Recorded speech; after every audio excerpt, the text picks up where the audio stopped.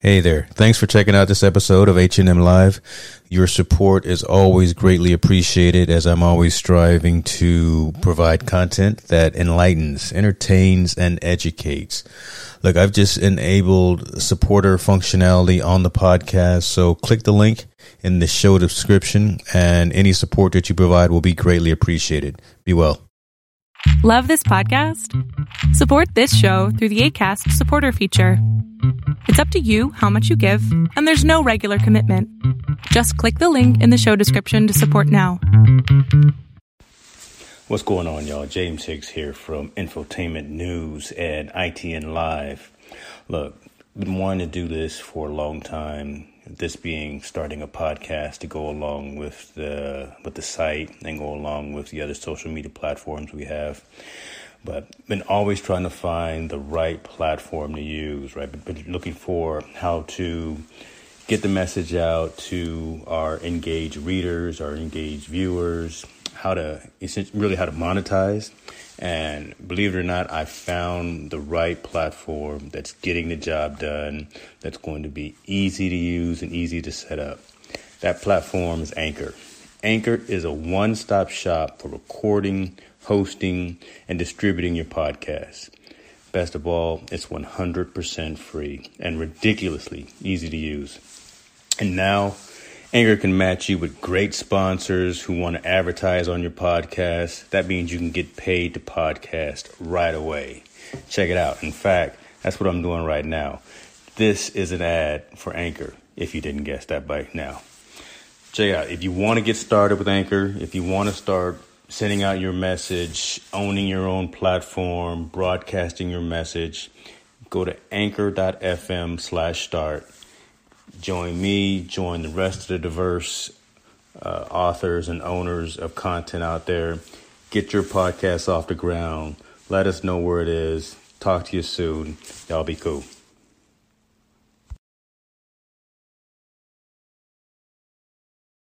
Lift every voice and sing till earth and heaven ring, ring with the harmonies of liberty. Let her rejoice, sing, rise, high as the listening skies. Let it resound loud as the rolling sea.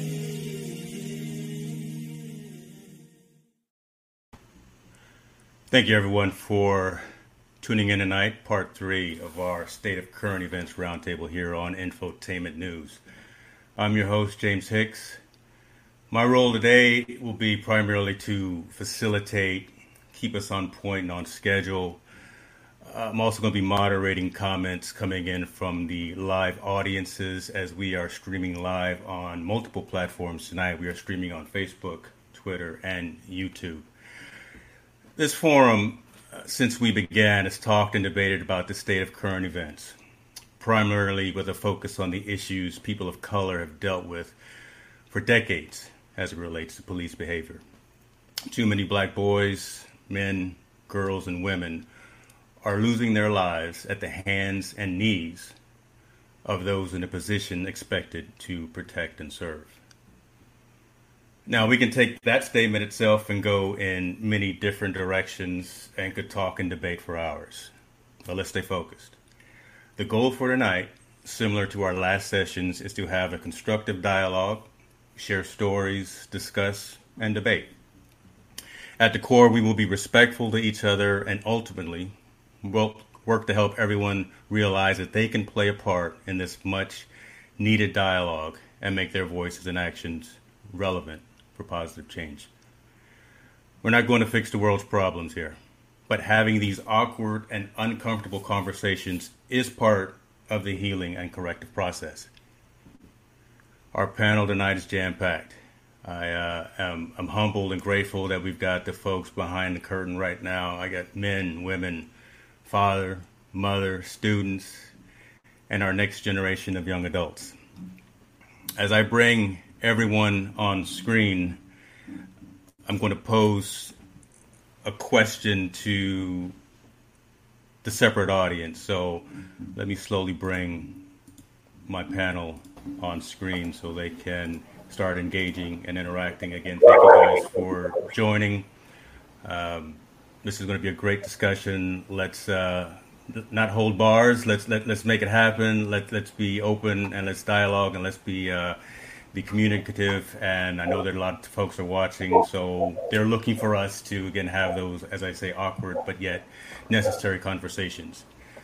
So let's start with this question, and for the parents, if you could state your name and how many kids you have and what ages they are.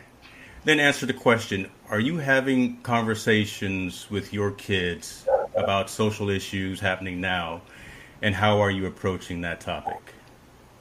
Ladies first, I'm going to start with Devin. I knew that was going to happen. I'm awkward, sorry. My name is Devin. I have a 6-year-old son, and he doesn't quite understand what's going on. I think mostly I just teach him just to treat everyone with kindness and, just to kind of try to ease him into little things, but he's totally accepting of everything and everyone and stuff like that. Right. Dana, let's go next to you. Hey there, I'm Dana. I'm a mom of 4 girls. I have a 24-year-old, 19, 17, and a 9-year-old. What I'm doing with them right now is I'll pretty much check in. I'll say, because normally I say, how are you guys eating? You guys eating healthy? Blah, blah, blah, those kinds of things. But lately I've been asking them, how are you emotionally? And my 17-year-old surprised me when she actually took a long time to give me an answer. And but after thinking about it, she was okay. She said, I'm okay. I'm blessed. And honestly, like my 9-year-old surprised me the other day. We were like, let's go get Starbucks. And she goes, I don't want to go there. They're racist. And I'm like, 9 years old. She's already knowing these things. So they are affected. They're seeing things. They're posting things. My 17-year-old's posting a lot of things on her social media. So I know it's affecting them. And I just check in with her, make sure she has an outlet, make sure she's, mentally cool. And my 19, 24, they're young adults. They're talking amongst their friends. And I don't really talk to them too much about it. We talk mostly business stuff and ideas and stuff like that with them. But it's mostly my 17 and 9-year-old I'm most concerned about because they keep it inside mostly. Right. That's a good point that you brought up, though, talking about from a mental perspective, right? Because, we can talk about everything that we're, I was going to say old school, right, reading the newspaper, but, like seeing on the TV or hearing on social media, wherever the case may be. But, how is it affecting the younger adults and our kids from a mental perspective, right? I mean, because their minds are still evolving and growing and are very influenced by everything that they see around them, especially with their parents. So, Eric, let me go next to you then. From a father's perspective, and you've got your kids are varying in age. One's right to the right of you on the screen right here as well. But are you having those types of conversations with your kids? Psych. Honestly, we have those conversations. They're not as awkward, but basically. Devin and I will actually get into some conversations about, hey, this is what happened, things that happen, and we'll probably bring them up later. But with my kids, in my life growing up, I've had racism from 2 different directions, just being a biracial. So for me, what I didn't want to do was be able to hold hatred in my heart. So I don't pass those things to my kids. The only thing I tell my kids is that you try to be the best person you can be. And you love all those people until they teach you otherwise, until they show you otherwise. And Devin will tell you, I don't teach her to hate. I don't teach any of my kids to hate. Because it was a struggle for me growing up. I didn't know where I belonged. I didn't know where I fit. And then all I did was just find people that were like-minded, no matter what race they were or what color they were. In my mind, racism is just a human construct that they created to put us in a box. And I don't believe in race. I believe when I look, okay, put it this way: I'm a father of 4. I got a 29, a 28, a 17, and 16. Correct me if I'm wrong, Devin. How old are you, Devin? Gonna be 29 this year.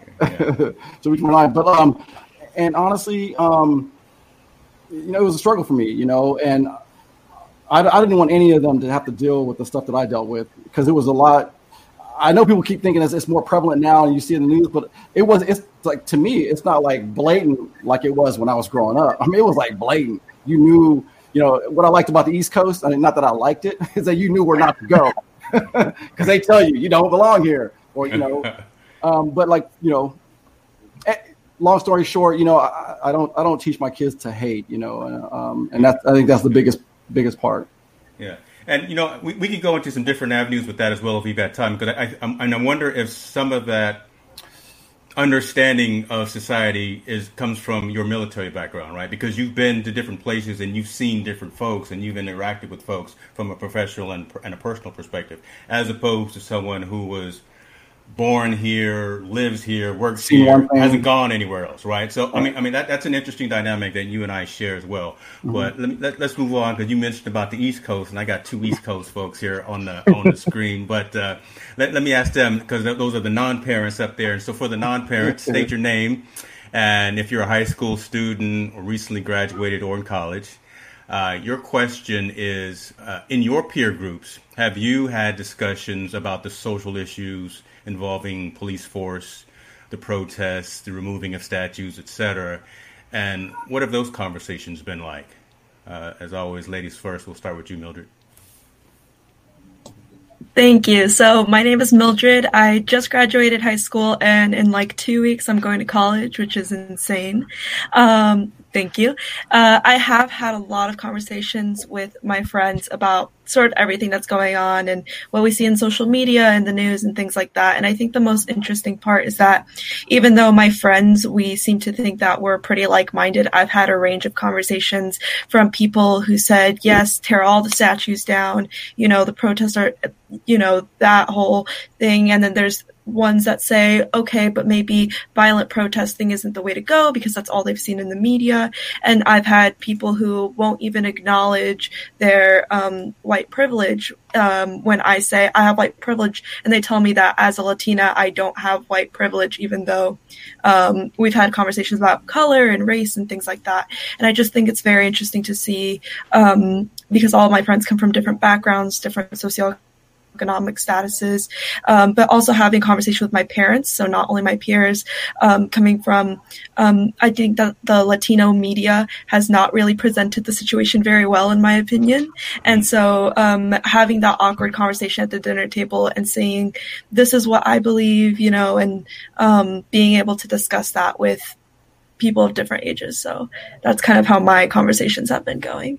And so are you initiating those conversations more than you're seeing other folks? Or I almost kind of know the answer, some of the answer just for myself, because I know some of your peer group, but your peer group, I think, is different, right? You guys are very outspoken, very, very involved, but are you seeing other folks that maybe have graduated with you as well? Are the young folks initiating those conversations, or are they looking out to others? Yes, definitely. I think I've had a lot of my friends be the ones who tell their parents, let's talk about this, instead of it going the other way around. Okay. And I've had they all post. I mean, posting on social media seems like something very small to do compared to everything else. But I have friends organizing protests, and I'm holding a couple of fundraisers. My friends are helping me with that, things like that. We're very, I don't think that we really want to let it go on longer than it has to, and just kind of doing our part in what little ways that we can. And also holding people accountable, I think, is something that we don't really talk about. But I think a lot of the younger generation, we're holding brands. Like you said, we don't want to shop at places that are going to condone racism or going to condone those types of things. And so having conversations about, okay, we don't want to eat here. Where else can we eat that's not going to support that? Ben and Jerry's has been great. We've all been talking about Ben and Jerry's, things like that. Ben and Jerry's has always been great. Yeah, but we never thought of it because we were like, Yeah. oh, it's expensive. We don't have money, but we were like, let's buy more from those types of places. So That makes sense. That's a good point. Malachi, talk to me, man. You got all this fancy equipment on. You got headsets, and you're got 4 or 5 monitors going on. Talk to me about what's going on in the East Coast. What are you seeing from your peer groups, man? Well, I have like 2 peer groups. I have my friends, then I have my work colleagues. And all my work colleagues are like double my age, old, like could be my dad and my grandfather, essentially. And they have it in their minds that like you can't teach an old dog new tricks, and they're all Republicans, and it's all like it's bad going on. The protests are bad. Like it's kind of crazy to have someone that you work with that you have to trust and think that everything in the world's fine when it's not. And then I have my friend group online, and they're retweeting everything. They're signing petitions. Excuse me. They're like going the extra mile, and it just goes to show you we do have allies. We do have white allies. We do have Latino allies. We have Hispanic allies. We have Asian allies. We do have allies out there. And it's, to me, it's just like 2 sides, like 2 completely different sides I see. And of course, I support Black Lives Matter and all that. And it's sometimes hard to hold my tongue when I'm with my work colleagues because of like, I'm a minority there, and I don't want like, oh, they're going to do this and this, and like, oh, he thinks this way. There's no reason we need to help him out. And it's like, I can't shake the boat too much. Yeah, right. So. Yeah, no, that's understandable, right? Again, I mean, and I'm not going to say there's a time and a place, but there's always been that adage, right, of mixing religion and politics, right, when you go to the water cooler at work. But, never shy away, I would say, because you talked about age, but I'm older than your daddy, man. So you make me feel old just when you made that statement. But take this from a seasoned man right here with more salt and pepper in his beard.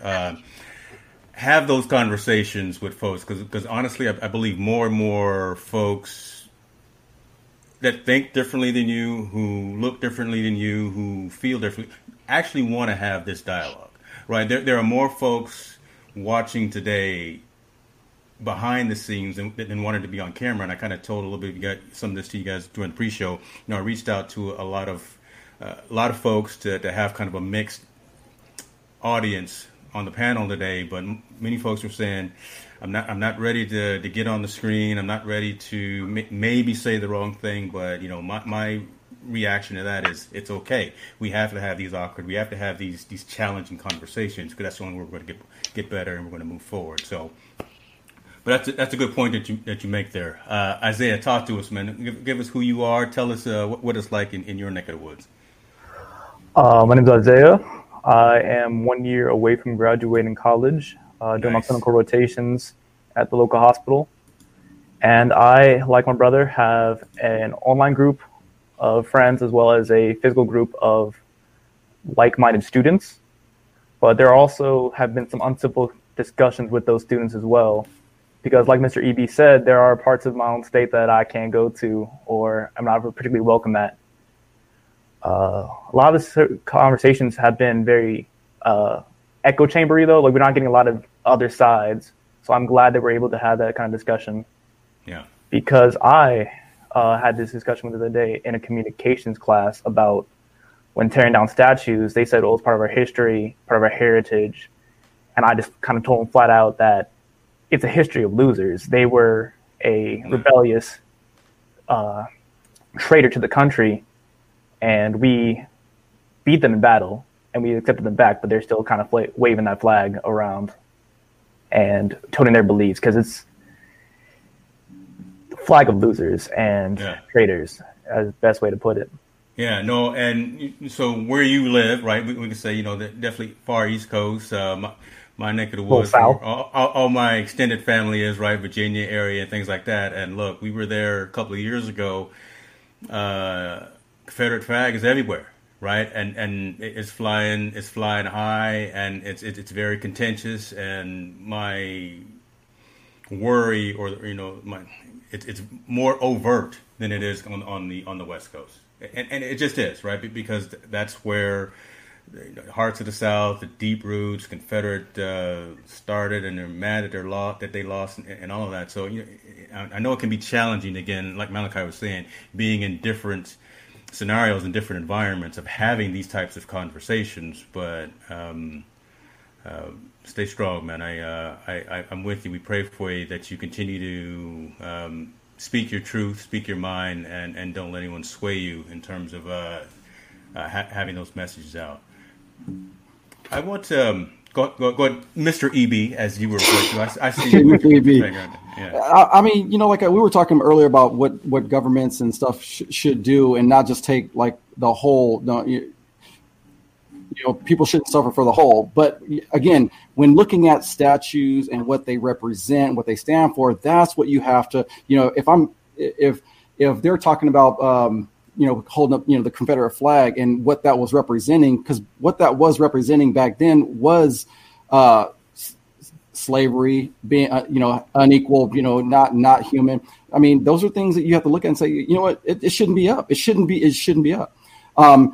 And look at that. But do I think every statue represents that same thing? Yeah, there was probably some people that possibly had some racist comments or thoughts in their earlier days and age. But I think they're talking about doing John Wayne, tearing down John Wayne and John Wayne Airport and stuff, and because he made a comment. But now, I mean, if he was part of the KKK, yeah. But what did he bring to television? What did he bring? I mean, they have to take everything into consideration, not just, oh yeah, that's just racist. I don't believe that to be true, because there are people that contributed. Like I said, when we talk about racism isn't one-sided. I know this because I have lived it.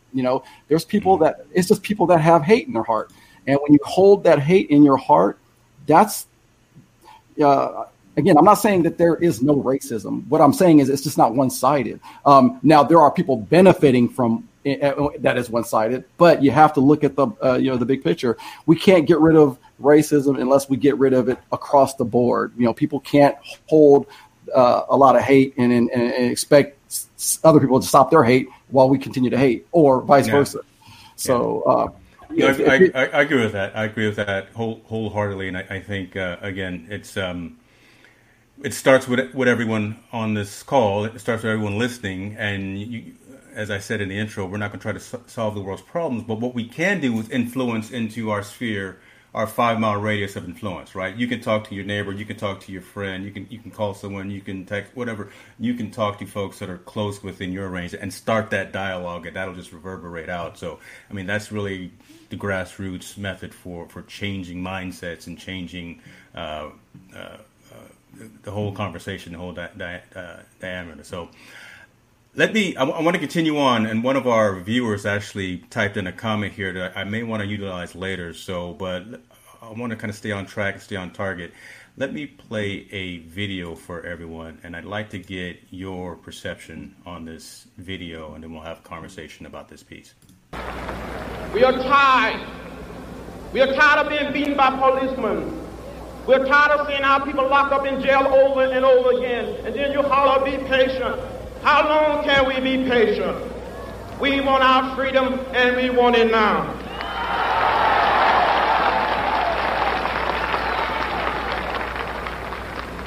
We do not want to go to jail, but we will go to jail if this is the price we must pay for love, brotherhood, and true peace. I appeal to all of you to get in this great revolution that is sweeping this nation. Get in and stay in the streets of every city, every village and hamlet of this nation until true freedom comes, until the revolution of 1776 is complete. We must get in this revolution and complete the revolution. For in the Delta of Mississippi, in Southwest Georgia, in the Black Belt of Alabama, in Harlem, in Chicago, Detroit, Philadelphia, and all over this nation, the black masses are on the march for joy and freedom. So that was back in 1963, but could have just as well been yesterday, right? And rest in peace to Brother John Lewis right there. We lost two great civil rights leaders this week. My next question, you guys, is why do you think we're still fighting this fight and dealing with the exact same issues that Mr. Lewis talked about then? Dana, let's start with you, please. So I think we're still going through this. I would like to piggyback off of what Eric says, and it's that it has a lot to do with power and that it's a class thing. People, honestly, the 13th Amendment, 1865, abolished slavery. But since then, it's like you have people having to, so from what I've read from history was that after slavery, they were imprisoned and taken in to still do slavery work. And that whole concept was brought into modern day world where people are being taken in. I think that people in power have a lot to do with that. And unfortunately, when you have that kind of mentality, it bleeds off into the children and society in general. You have like hate all around. You have people hating Asians. I was walking home from school one day and freaking these like 5 white teenage boys threw humongous pieces of mud in my face, and they're like chink chink chink, and I was like, what the heck? I was all about America and I love America. I didn't even know what Filipino was. I thought I was just like everybody else. And to know that this kind of hate exists, it was such an eye opener. And as I got older, you're exposed to different stuff, and I think it has a lot to do with being in control and just keeping minds small so they can't flourish and so they can't work in numbers to be greater than. So that's my take on that. And just I know she was like commenting on what I was saying, is because it's a status thing. Again, in order to keep a group of people down, you got to you make them God fearing, point blank. We're not going to go into religion and everything like that. But if you have people coming together, you can't control them. You will not be able to control groups of people. So you separate them. You create. And again, I'm not saying there's people that have hate, but where is that hate coming from? Why is it still out there? Why is it still happening today? And I'm telling you, it's because just like I like to be around like-minded individuals, there's other like-minded individuals in every race that says, hey, I only want my race to be this race. I only want my race to be white. I only want my race to be black. In every group. And in my mind, the reason why it stays is because those groups always want to keep that. They don't want to share that. They don't want to. There was a comment that was made in the news saying, "Hey, there's before you know it, there's not going to be any more white people." And that's not true. Our cultures, becoming more diverse internally. Yeah. Somebody just put in here. Michelle said, prejudice and bigotry is not exactly. It's not the same as racism. But again, this is outside of the whole institutional racism. That's again another class where people are still trying to keep people down. Out down here fighting over this to deflect from what's really happening, like way up here, and causing everybody to. So I just want to piggyback on what Dana was talking about. When we talk about it's more of a status thing, the institution is keeping it that way, or institutionally on higher levels are keeping it that way so that we continue to fight amongst ourselves to keep us from going to these other levels. You think about who controls the top percent of the cash flow. If everyone gets up there, that means their status is no longer a status because everybody can attain that status. That's what we're talking about. Am I talking about racism and bigotry? No, of course not. There's still going to be hate, out there. But what we're talking about on a higher level, the reason why they keep it and don't change it, put it this way. 1776, the Constitution was developed in a time where we still had wagon wheels and we still had dirt roads. Why wasn't it written so that it could be modified just like the economy changes during each decade? Our economy changes, just like that changes. Why doesn't our Constitution change? Why doesn't the Constitution adapt itself to the current current situation.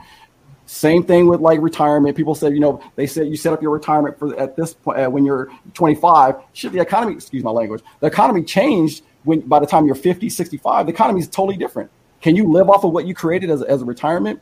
I just went off on a tangent. So can you bring it back? Yeah, and I was sitting here, right, and I think one trait that I think I have is letting folks speak, right? Because want to hear what you say without interrupting. So I respect you wanting to say what you were saying there, and you went off on a tangent, but that's all right. And you can say what you want. You can curse all you want, brother. We own this channel. I think at the core, though, I think what we're really focusing on is systemic racism, right? The fact that the way that this country was founded and started, we, those of a permanent shade, were never considered to be 100% legal holders of any property. But think about that. And again, hold that thought, because think about that. Who controls that? I know we think we vote and we do all this stuff, but then at a higher level, wouldn't you think they would know better than to, if somebody didn't win the popular vote yet, they all of a sudden they come back with this what was the other Electoral College? Yeah, the Electoral College. I'm like thinking, I didn't hear that until this is the last election. What I'm saying is the power and the control, it could change. It could be changing at a higher level. But why doesn't it? The system is higher than us. You see what I'm saying? So I see what you're saying. The system is keeping it that way. The system, because it benefits them. It benefits them, exactly. Yeah. Okay, you got there. You were trying to you took the scenic route, and but you got you took Highway 1 up the coast, and you got there. But that's an interesting tangent that you brought up, EB. And again, respectfully, I think we need to continue to have that conversation. And I think the audience and we understand where you're coming from, and there are truths in what you were saying. But again, being cognizant of time and wanting to go through this. Wanted to get that out, but let's go to Mildred. Back to that John Lewis speech, and again, kind of the question of the moment is, again, I was back in '63. It's 2020. It's a rough year. 2020 just started off bad, but why are we still having that exact same conversation today that we had back then? Well, and I think one of the biggest problems is that for so many years, the narrative never changed. History is taught by the winners, or so we call them, or like you said, losers, but they teach us history. And so for people that are taking classes like APUSH, American history, we never get taught about the Black heroes. We get taught about there were these bad white men, but we never say the names of any Black heroes. We never acknowledge the changes that Black scientists or just any person of color that they have made in innovation in our lives. And so I think one of the positive things about our generation, and the reason why some of us are really kind of mad about everything that's going on, is I talked with my parents, but I grew up with Michelle Obama. I grew up with Oprah. I looked up to those women. I wrote about them in my college essays. And I think previous generations never got the chance to really see Black people in power, but also Black people just kind of killing the game, you'd say, if you were like on Instagram or something. And having them be... Is that what the kids are saying nowadays? Is that what y'all say now, killing the game? I don't know. I'm not really that good at Instagram, but things like that, or having literature, having things that are written by Black authors to see their side of the story instead of a white author pretending that they're Black for the sake of the story. And so I think that that's really important. And it also goes not only to the Black community, but Latinos, Asians. We all feel this sort of underrepresentation of, I don't want to grow up to be a farmer, and there's no shame in being a farmer. We are hardworking people, but that's not all that I should be taught in school, and I shouldn't be taught that by perhaps a white professor. No hate to white people. I am a white person, clearly, but the narrative needs to change, and I think that that's what's causing us to really talk about it, and what makes our generation so mad about it is because that's why we still are having the same conversation as in 1963. Yeah, and the conversation is kind of as what EB was saying, folks in power for an extended period of time from the beginning, folks who, as I mentioned kind of in the intro, who are designated to protect and serve. And now I think I'm going to pivot and I'm going to bring in this question that was brought up by my wife. So, and so this is crazy, right? When you think about it, all the protests that have been happening have been looked at from a negative perspective, from a Black Lives Matter perspective, things of that.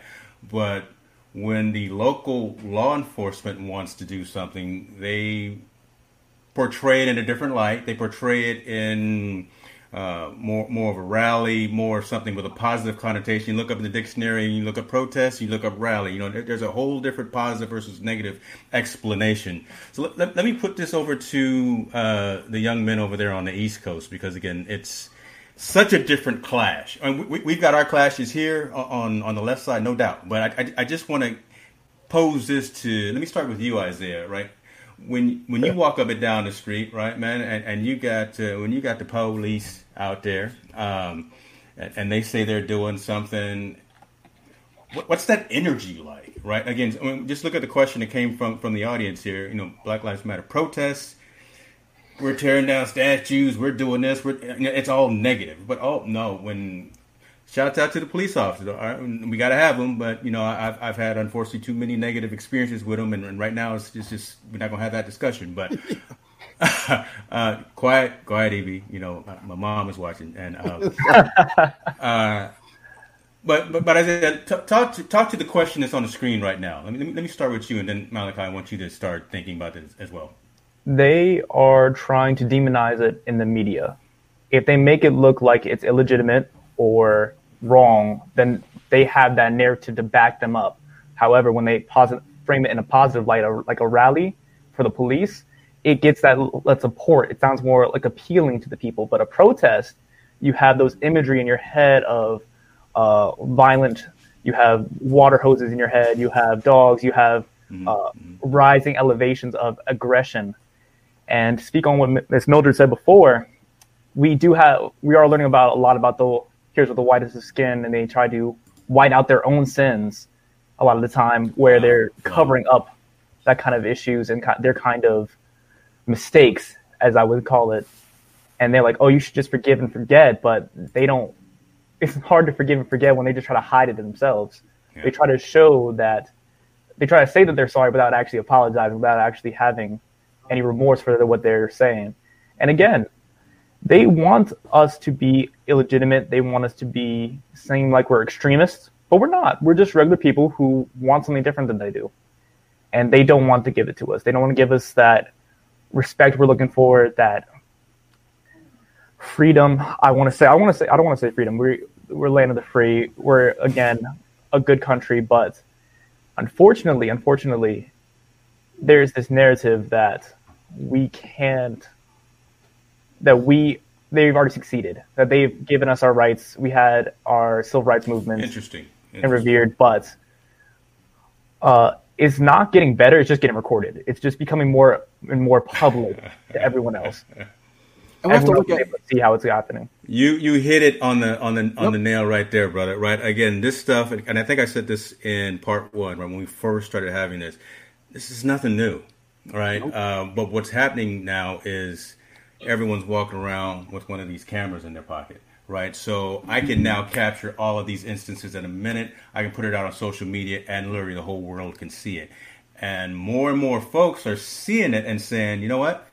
That's wrong. Right, that shouldn't be. I heard about it. I didn't believe it was happening before, but you know what? It is happening because I see it now. I'm the doubting Thomas. I actually see it happening, and let's do something about that.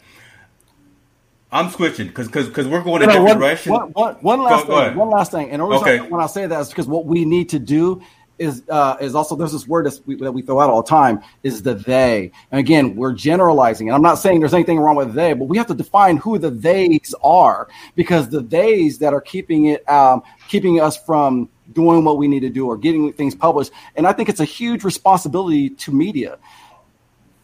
Everyday people aren't writing those things out there saying, hey, police appreciation rallies. Media is doing that, and in my mind, media needs to be unbiased. I can't. If my narrative is always going to be one-sided, I know that. Don't go to that to that news that media outlet, or if I know that it's another way, and I want then the only media outlet I'm going to get. So I'm only going to get half the truth, and I'm going to go to the truth that I think. It may not necessarily be the truth. We have to look at people. The news has to be like a judge, unbiased, and say, "Hey, here's what happened. Here's the other thing that happened," and get a better sense of what's happening. You can't give me a half picture of something and then expect and then think, "Oh yeah, this is the truth." You got to have the whole picture from start to finish. And again, it's a media responsibility to say if it's a policeman's rally, if it's a protest or a rally to find like-minded individuals because we want change. Yeah. That's what media is a huge. And again, think of the they. What they media? Which media outlets? Well, is it? Who owns? How far does that go up? No, I'm not media. Right. So and you think about it. So if all of media was to be objective like you want it to be, it wouldn't sell. Nope. Right. Exactly. So cable TV is all entertainment. So it's all entertainment. So well, then you never. Go ahead, Isaiah. I apologize. I didn't mean to interrupt.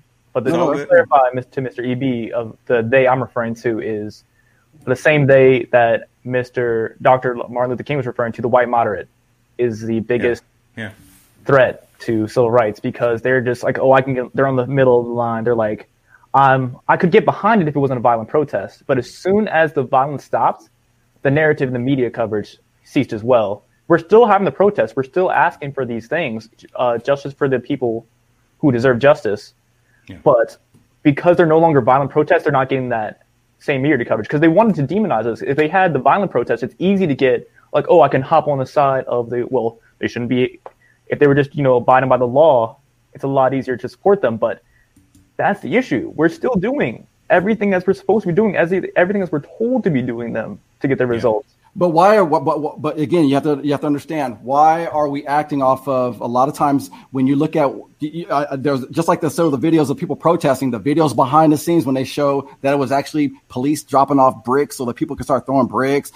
People, behind the scenes, whites actually the ones throwing rocks and breaking windows. You're just saying you have to think about, why are they doing that? Why is someone out there? Like I said, exactly.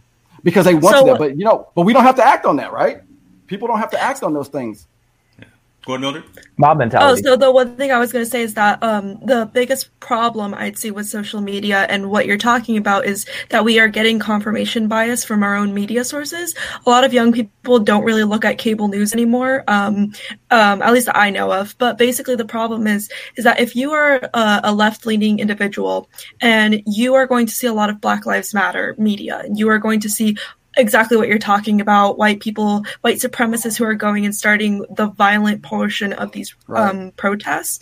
But if you are already a right-leaning individual, you're not going to see any of that. You're just going to see the other side, or the side that perhaps doesn't have that sort of authentic, that sort of evidence that we have. And so when you're talking about like not biased media, in a way we bias our own media through liking the posts that we like and things like that. I don't see any right-leaning media because I'm not right-leaning. And when we talk about white moderates, if you're not actively looking for this information, then a white moderate is just going to see a bunch of girls posting about their beach vacation or things like that, and they're not going to see what's really happening. That's right.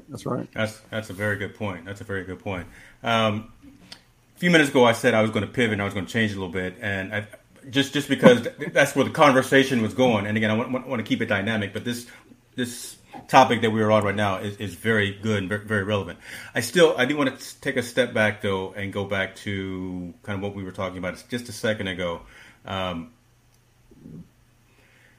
Looking at kind of current state and seeing more and more diversity of people acknowledging anti-Black racism. Your thoughts, and I'm going to start with you, Devin. Your thoughts. Do you think this is just a passing phase, or do you think it represents really a shift that will endure? Right? Do you think that folks outside of the Black and Brown community who have endured this forever, that are seeing that these bad things that are happening because they're now online with everyone, they're standing up, they're talking. I see more white folks out with Black Lives Matter signs than anything now. Yeah. It's a good thing. right? It's a good thing. I mean, do you think it's just a passing fad, passing phase? But what's your thoughts? Do you think this will continue as now that it's raised to the bubble up to the surface? I mean, I had one of my best friends. He's gay and he's white, and he actually brought up to me that one of my old bosses, the old salon owner, she's white and she hasn't posted anything. And he was like, I just, it's so frustrating that somebody with that white privilege wouldn't say anything. And it really got me thinking. And I'm like, yeah, but I think also to an extent too, I think some people aren't fully comfortable with saying things. Like for me, sometimes I don't like saying all of my thoughts because I don't want to ever cause ruffle. I was always raised, like my mom, she's white and Mexican, and I have a white stepdad, and they always were like, no, you're white. This is just how you are. And you're not, I don't look it, so I shouldn't say anything. So I always am like, well, I think some people just aren't comfortable, but I do think for a while, I thought maybe it was just a fad, but I think now that people are starting to see it, like there's a lot of really great people out there that haven't endured this. Like, I've only lived on the West Coast, so I haven't had to walk down the streets and not be allowed, like Isaiah was saying, like certain areas you're not allowed in. And, I've never experienced that. So I think the more people know that are, good people, whether white, pink, purple, whatever, it will start a change. And I think if, like my dad said, with if we all came together as a nation, any color, anything, and just kind of saw, like I feel like the government is kind of trying to put us against each other because they're trying to keep us down here so then they can stay above, they can stay in power because we're too busy fighting each other versus focusing on, like with the COVID scenario, I know it's a way different topic. My family's affected because the government won't let me work, so they're keeping this whole, every time we start to say, oh, wait, it's the government. They're like, oh, no, now it's COVID. Oh, no, now it's Black Lives Matter. Oh, no, it's this.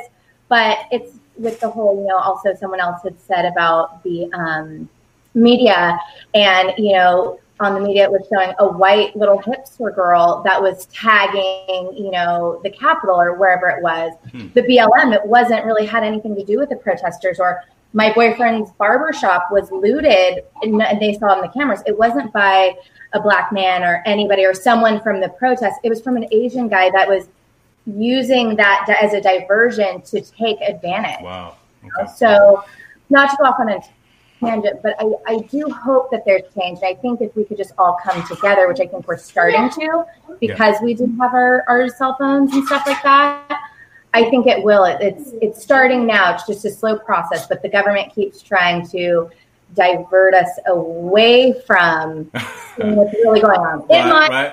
Hey, you know what? We may bring you back on camera, but before I switch and let Malachi ask that same question, Devin, go ahead and give a shout out for your salon. I know right when you're drinking, I'm asking, give a shout out. No, sorry, I get nervous. So I own a salon, Haven and Harlow. If you guys need any products, let me know. There it is. There, family discount coming my way. There it is. Yeah. I love it. Malachi, talk to me, brother. Your neck of the woods, what you're seeing, again, more and more types of folks are out there. Well, let me ask you the question instead of assuming. Are you seeing a different shade and blend and group of folks that are out there saying this is wrong and this needs to be addressed in where you live?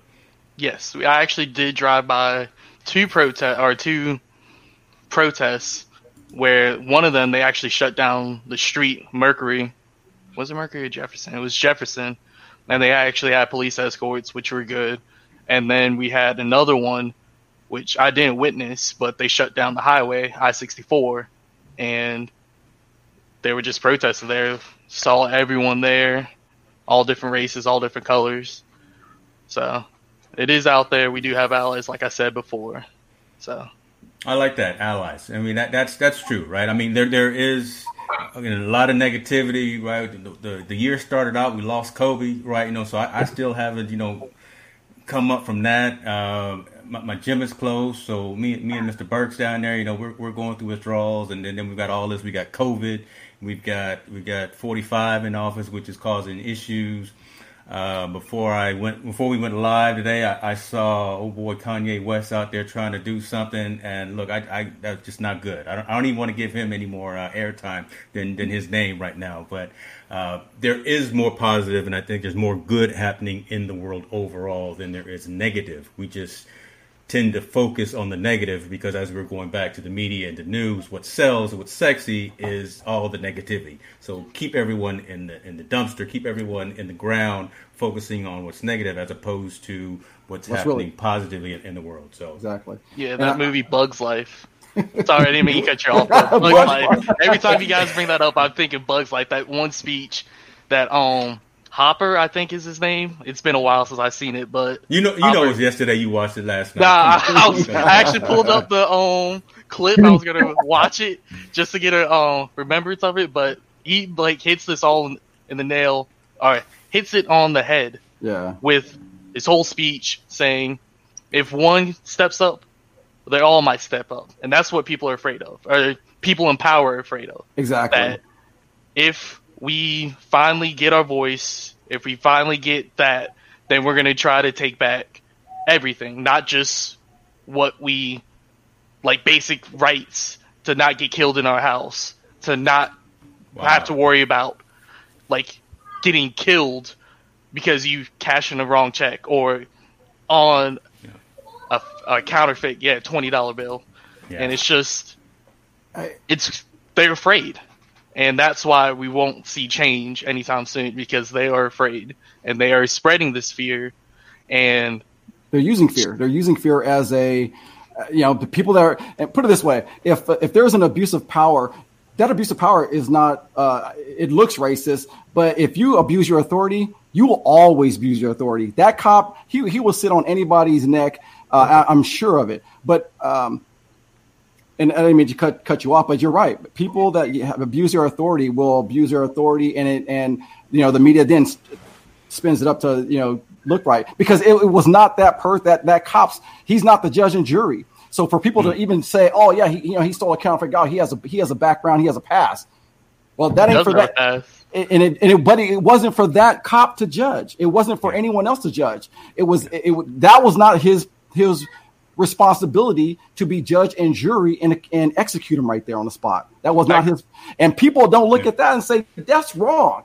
Yeah, exactly. I'm not saying people. I'm saying the media. The media didn't. They said, oh wow, all they did was spin up the frenzy to say, wow, look at this guy. Because it was racist. I mean, that was. It is racist. Yeah, that was. But what I'm saying is, I think that honestly, I think that guy. I think that same guy. And gave him a water bottle. Let me let it, Isaiah. No, I get it.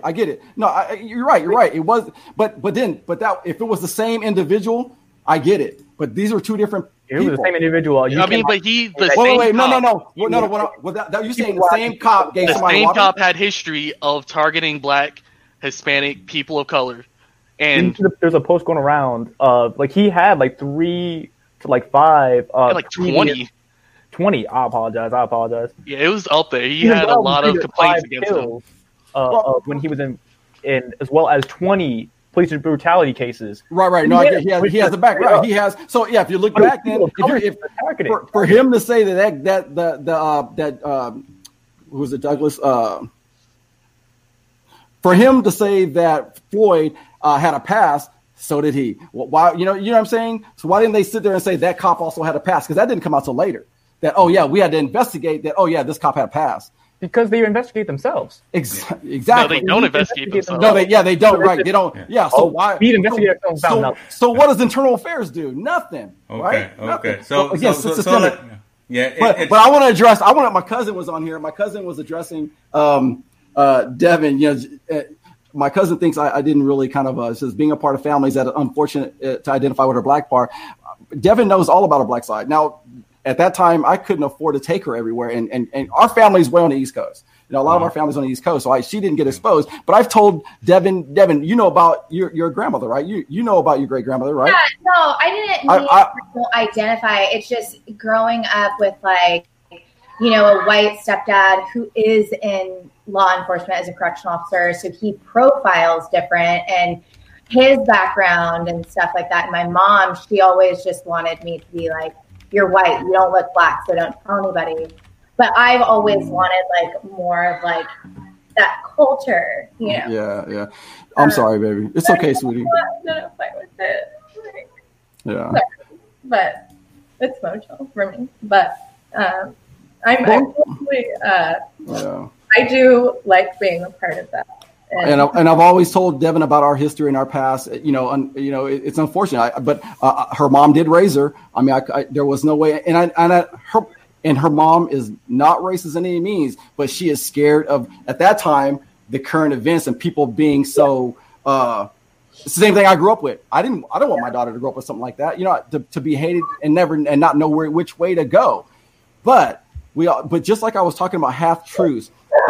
Isaiah, let me know, even though I know media did let me know as well, but this guy had a pass. This cop had a pass. My point was, people weren't saying that it's not right for him to be the judge and jury. They brought automatically that, because the guy, he was trying to do counterfeit. He's trying to, so what? It's not that cop's job. His paycheck his job title doesn't say, oh yeah, you can judge him and execute him right there. No one said that. No one said that. That was wrong. It was. Yeah. And I'm not saying you guys aren't saying that's wrong. I'm saying the media. Why didn't the media sit there and say, why the hell is this guy doing? That's not his job. People like to say, we got to wait for the whole story to come out. We got to wait for the whole facts. We don't know the whole story yet. They love to say that kind of stuff. Well, then exactly. Then they shouldn't be posting half the story. But they already have this racism sells the narrative. Exactly. To come out. And that's why I say it's a responsibility of media to not do that, because they do set they. Well, my mother put in the chat, actually. My mother put up a little bit earlier that all media is biased. There's not a single news source that's unbiased out there. I know. That's how it is. I have to follow a few different news sources to be able to see. And I think, honestly, I follow the British Broadcasting Channel, just, outside looking in to have a better view on what it is. Actually, sometimes. So I was going to only do 2 parts. and then post-show last time, we decided to do 3 parts. We've gone from every emotion that we can have today, because we got a little warm under the collar tonight. We may have to deviate and continue these discussions, right? Because this is part of the healing thing, right? Yeah. If we didn't have these conversations, we'd end up being pent up. We'd go out, we'd see someone on the street, they rub us the wrong way, and who knows what those consequences can be. I think, again, having these types of dialogues in a completely free, completely unbiased forum where folks are engaging and interacting with us real time, right? So we're pivoting, we're bouncing off of the folks that are watching and the folks that are on the screen. This is doing something. I think someone mentioned that we're not doing enough, or folks aren't doing anything out there. We are doing something to correct the narrative right now by just having these conversations. Because again, this is healing for the 6 of us that are on screen and the multitude that are watching this live, and they're going to be watching it in the future. So, first of all, I guess I want to say thank you. You know what? I can count old school. I can count old school. Let me ask this, and let me get Miss Dana and Miss Mildred in the conversation now. I guess with everything that you've seen going on this year, and we kind of touched on it a little bit as well. I mean, I started off with the thing that hit me first was Kobe, but with everything that you see going on this year, what's been the biggest challenge affecting you directly? Dana, let's start with you.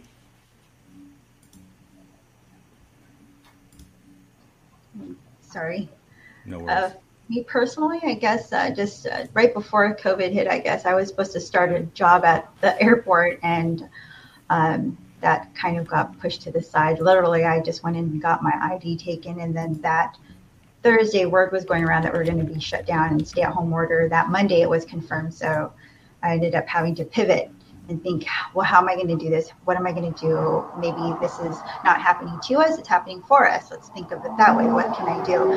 So actually, I took a step back and started revamping my business and wanting to just think of ways to get out there, as opposed to thinking like, oh, what am I going to do now? I'm thinking, because I know I'm not alone.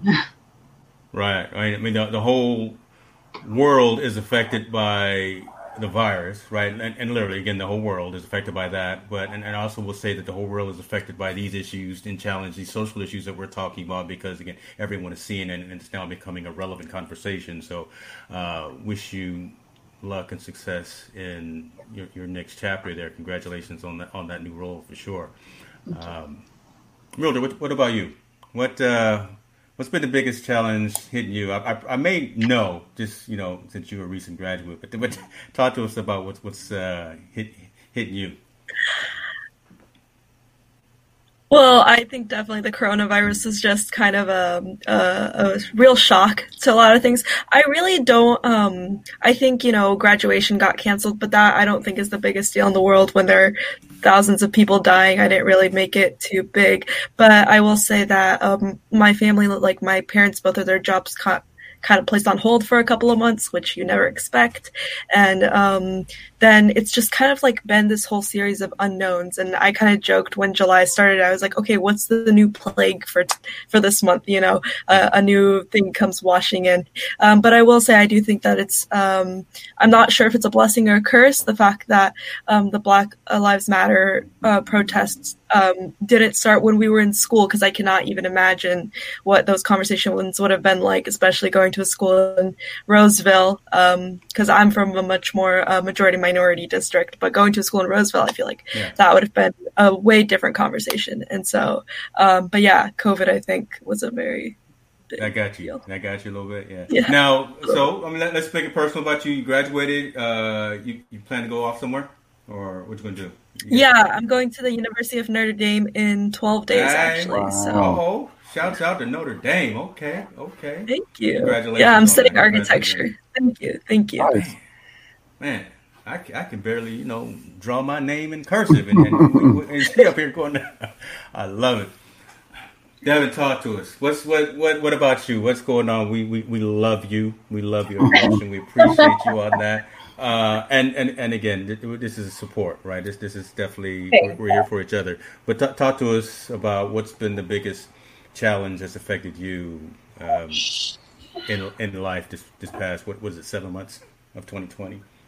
Well, what hasn't right now? COVID has really hit small businesses really hard. I mean, both my boyfriend and I, we're independent contractors, so we're not working right now. So, I mean, it's frustrating. I feel like I have all these different emotions. I get that from my dad, I think.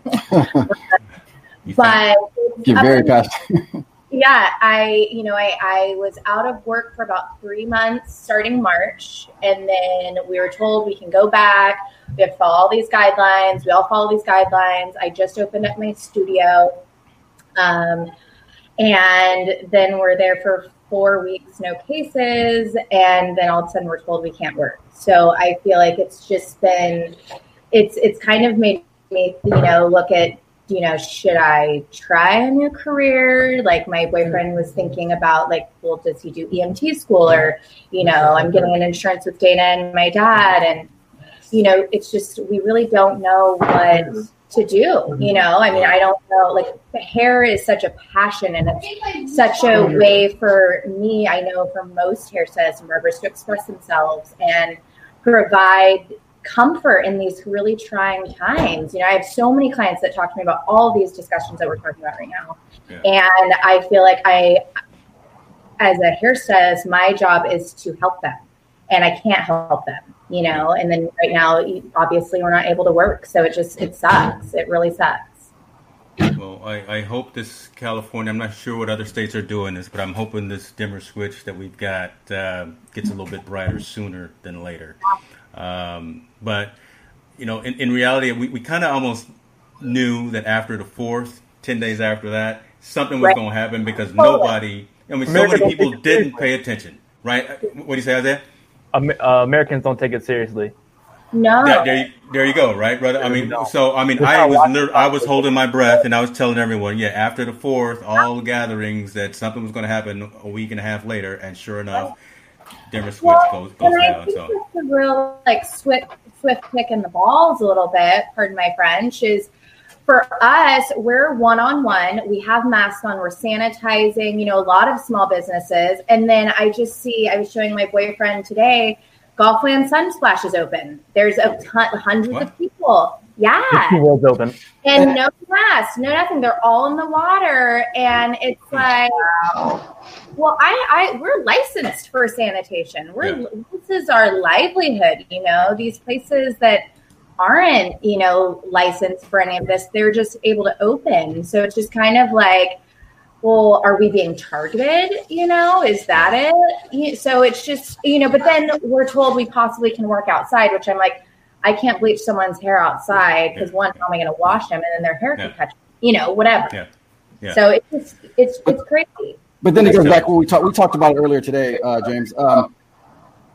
There are businesses that are investing and making sure that they do the right things. It's another. I'm getting feedback. It's another issue where the whole is because it's not everybody. It's not every American. I know you said Americans don't take it seriously, but there are a lot of Americans that actually will wear masks. So, and there are a lot of businesses. I know the gym that I go to. I'm mad because the gym was closed, but they were taking measures to make sure that every half hour the gym was closed. Everybody wipes down everything, but they did those extra measures. Devin's her salon, they were cleaning, sanitizing everything. But then you have the bus. I know they're not wiping the bus down. They keep that going. You know what I'm saying? Because that's making money for the state. But I guess my thing is they didn't step back and say, hey, you know what? Let's look at the people that are the businesses, that are doing or investing in making sure there's preventative measures in place, as opposed to those that just having bars open, everybody's drinking, everybody's kids, doing whatever they want to do in the bar and catching COVID. They didn't do that. But now, like you said, Sunsplash is open. Come on, people are jumping in the water, spitting in the water. That's crazy. Yeah, I didn't know about that. That's open. That's crazy. I didn't know about that. But you're punishing the whole for a few, and I think maybe Sunsplash. I think it's a few for the whole. A few are taken seriously, and a whole lot of people aren't. Mm-hmm.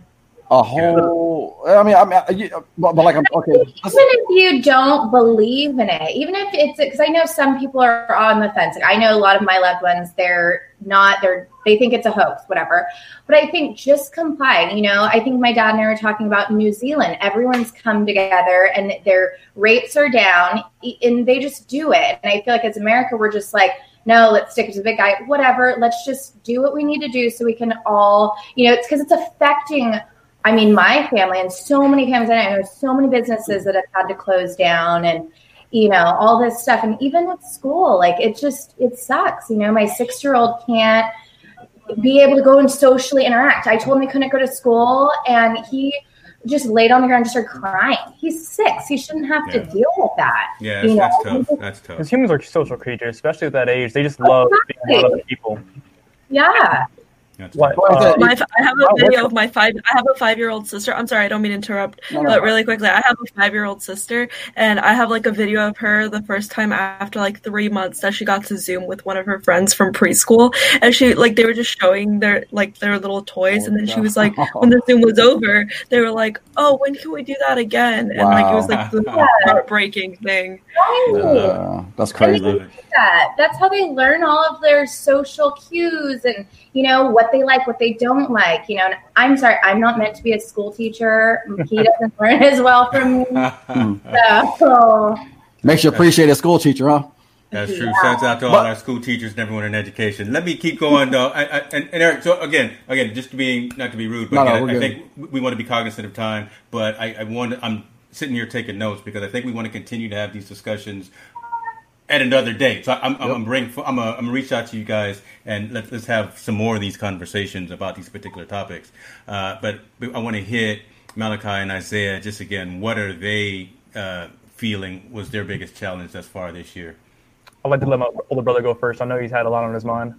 Uh-oh. No, you're good. You can go. Full screen, Isaiah Hicks. Sure. Would you like to give me a starting point? Somewhere you'd like me to begin? You just said the starting point. See, sibling rivalries right here, ladies and gentlemen. Live. That's why you want me to go first. Infotayment News live, right? Formulate a response. What's the biggest challenge affecting you directly this year? It doesn't have to be COVID. Maybe it is. It doesn't have to be kind of the Black Lives Matter or anything of that. But what's been the biggest challenge affecting you? The biggest challenge is going to sound a little silly for me, but boredom. No, that's real, brother. No, that's real. That's real. I used to work at a bar. I don't currently work there anymore. I've used my nest egg, and then as well as the CARES Act, as well as the unemployment checks to avoid working for a little while.